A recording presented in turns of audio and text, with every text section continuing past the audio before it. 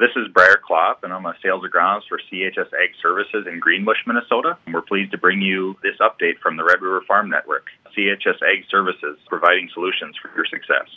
Good morning, Farm News on the Red River Farm Network. I'm Don Wick with Randy Kuhn, and we'll have updates from Sierra Doctor and Whitney Pittman.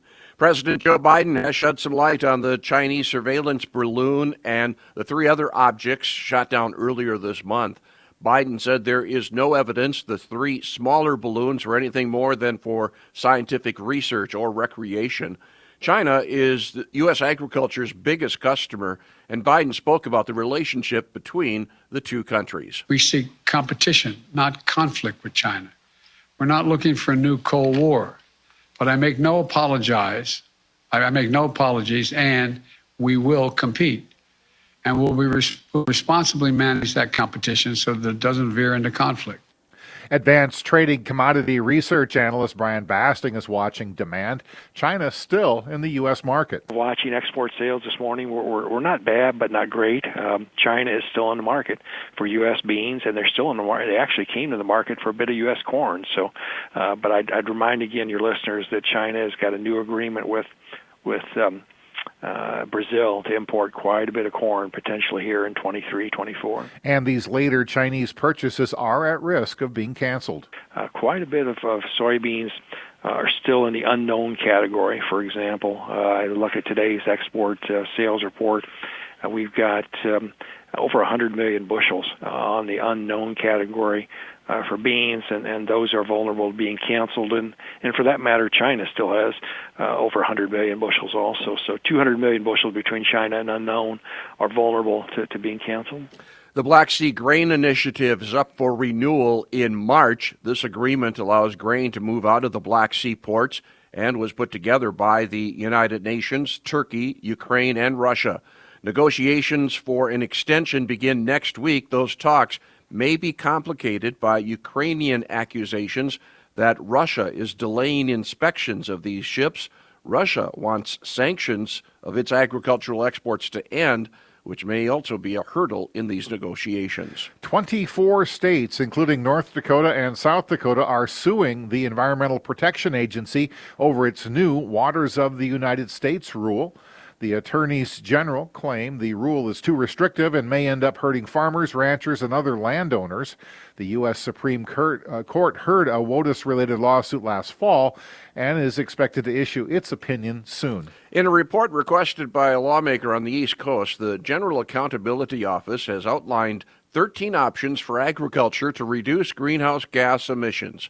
There are some controversial recommendations, including the requirement for specific climate-smart farming practices in order to participate in federal farm commodity programs and crop insurance.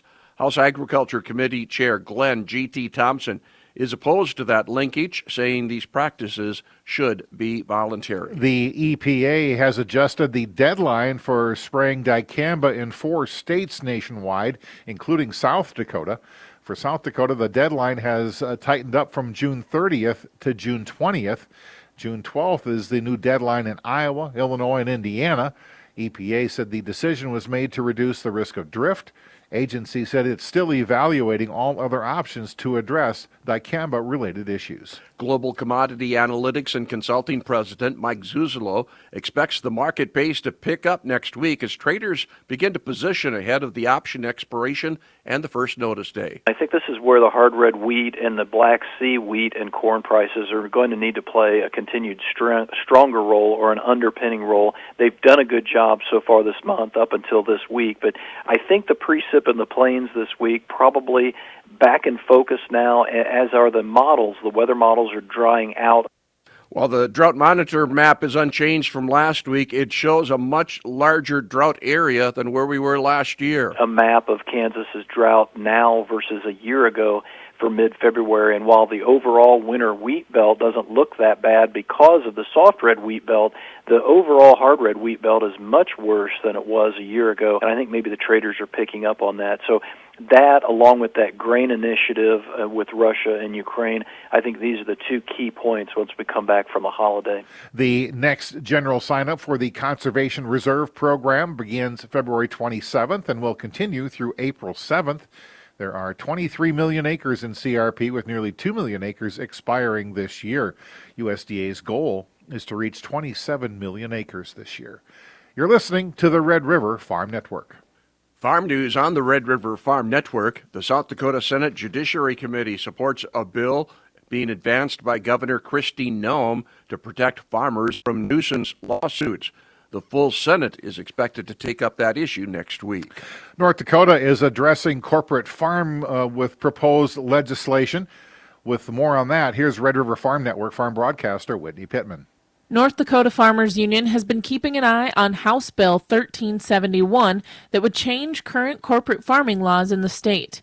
Director of Government Relations Matt Perdue says there are a few key points they oppose in the bill. Farmers Union has always been an organization who opposes changing the corporate farming law. We believe that family farmers and ranchers are critical to our state's agricultural economy. And so, one of our biggest concerns is that the current bill does not require that these new corporations we're allowing to operate here even have farmers or ranchers as shareholders. There's no requirement that farmers and ranchers have control of these entities. And so that is a really, really big sticking point that we continue to work with legislators on. Perdue says it's his job to continue to monitor what happens with this legislation, while making sure NDFU's concerns are considered. House Bill 1371 has certainly been a topic of discussion. What I always tell people is, it's my job to keep Farmers Union at the table for as long as it takes to address our members' concerns. So we've really worked with legislators to talk about potential ways to address those issues. And I think in the days ahead, we will learn whether or not they are interested in addressing some of our key concerns with the bill. Reporting agriculture's business on the Red River Farm Network, I'm Whitney Pittman. A proposed grain indemnity fund was the focus for the Minnesota House Agriculture Committee yesterday. Red River Farm Network farm broadcaster Sierra Doctor has more. Minnesota Ag Commissioner Tom Peterson gave a report on the indemnity fund and says it's been an issue for several years.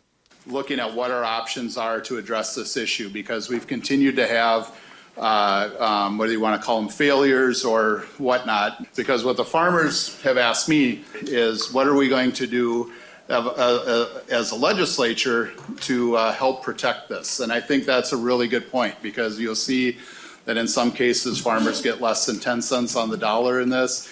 The other thing that stood out to me, and we could bring them in at some point too, is our Attorney General's office saying that Minnesota has one of the worst protections for farmers in the upper Midwest. Representative Rick Hansen says circumstances and the intended use of the Grain Indemnity Fund has changed over the years. I also look around my district and I see businesses close that have been multi-generation. They don't get any help. I mean, all of us in all of our districts have that. It's just things are different now. What is the equitable solution here to keep things like? Because I don't want to only have 3 grain buyers out there either. We can't have that consolidation. You have to have diversity. And I know you've been working on it for years. I know this has been there for years, but there's an expectation or entitlement that the taxpayers will just pick it up. And there's a lot of other things that we could have pick up. There's a lot of other things that we could invest in. And I think that's our task here, is it's just not the same as it was. No action was taken on the bill. Reporting agriculture's business, I'm Sierra Doctor on the Red River Farm Network. U.S. Class 1 railroads originated just over 22,000 grain carloads during the week ending February 4th. That's 10% fewer than the previous week, 5% less than last year, and 3% less than the 3-year average.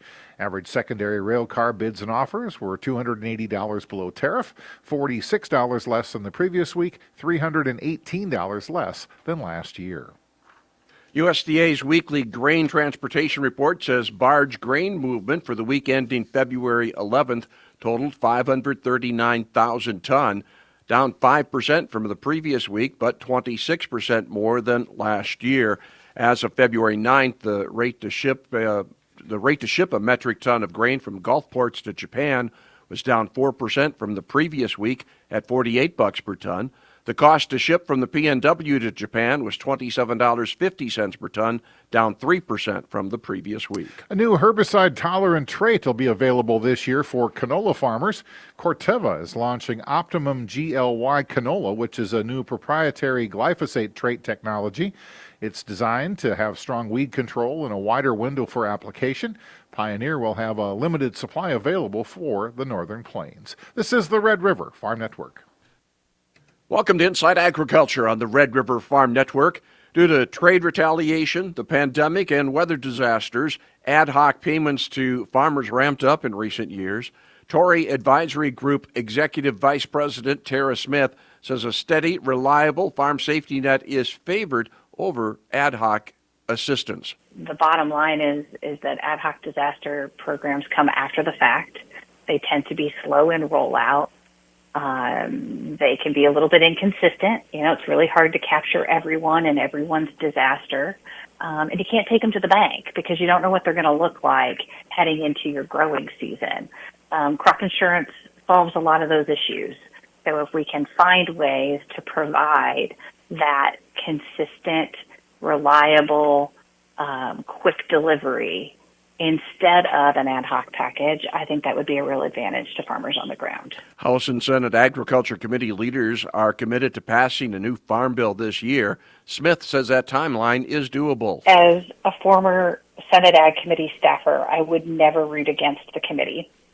So I am hopeful. And I think everybody's sending the right signals right now that they want to get something done and they want to do it in a bipartisan fashion. Hope springs eternal.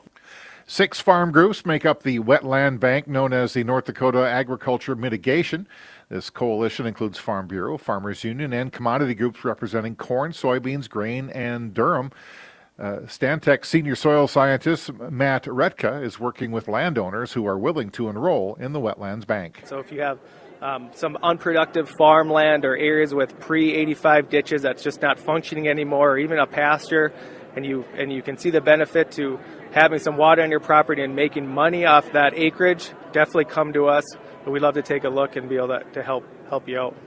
There are financial incentives available for those participating in this effort. People that have water issues, drainage issues, need to move that water to some areas, some other areas, and NDAM provides a direct financial incentive to anybody willing to enroll in the program. We do this work in some other states nearby, and credits sell for upwards of $20,000 an acre. Checking markets, we have Minneapolis wheat down a penny right now at $9.29 1/4. The Chicago wheat March down 3 1/4. Hard red winter wheat March 1 1/4 higher. March corn 1 3/4 higher at $6.77 3/4. Steady money for the Deese contract. March soybeans 4 3/4 higher at $15.31 1/4. November 2 3/4 higher. Keep in mind, Monday is President's Day. Markets will be closed, the futures markets anyway. On the farm calendar, the Evolution Ag Summit will be coming up Tuesday in Jamestown, that organized by the North Dakota Farmers Union, looking at the carbon, renewable fuels, sustainability. Their keynote speaker, the millennial farmer, Zach Johnson. Again, that's on Tuesday in Jamestown. Have yourself a great Friday, great weekend. This is the Red River Farm Network.